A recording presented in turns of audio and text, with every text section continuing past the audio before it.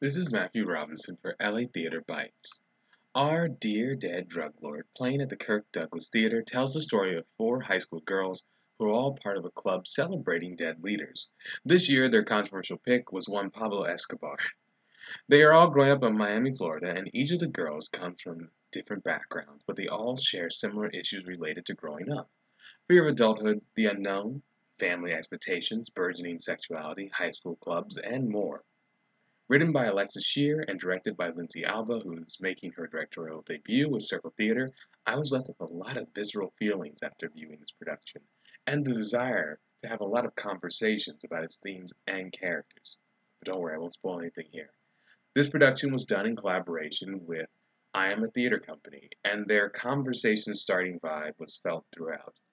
The cast consists of Ashley Brooke, Samantha Miller, Coral Pena, and Lillian Ribello. They all do a good job playing off each other.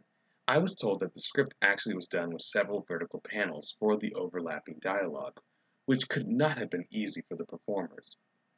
They handled that well, and each get moments to shine, though there were a few moments I felt they were holding back from something gnawing at the performance.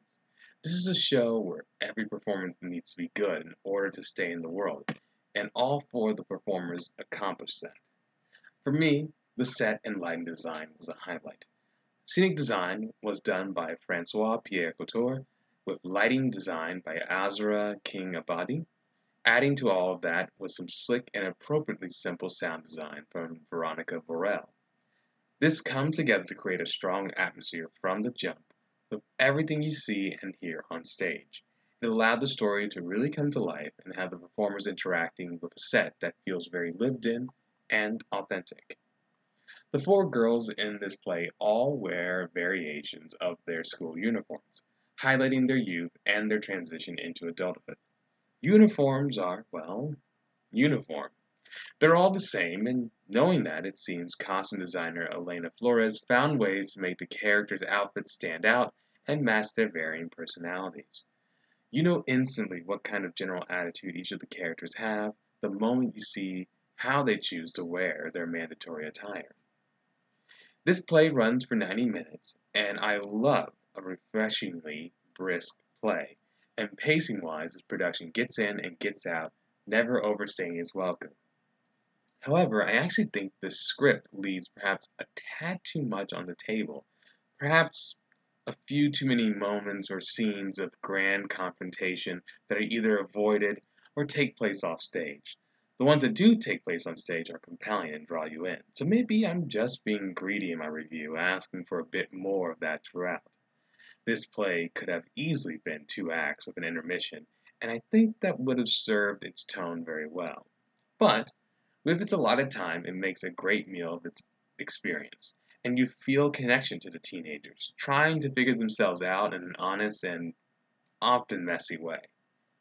This play was written in 2012 originally and debuted in 2019. I think that fits it well.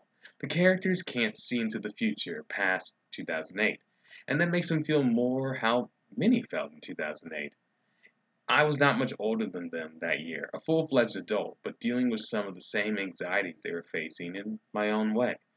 These moments are when our dear dead drug lord are at his strongest. My final score is an 8 out of 10.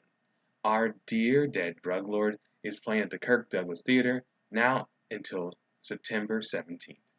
Go to ctgla.org to buy tickets. Thank you for your continued support of the performing arts in Los Angeles. Until next time, I'll see you at the theater.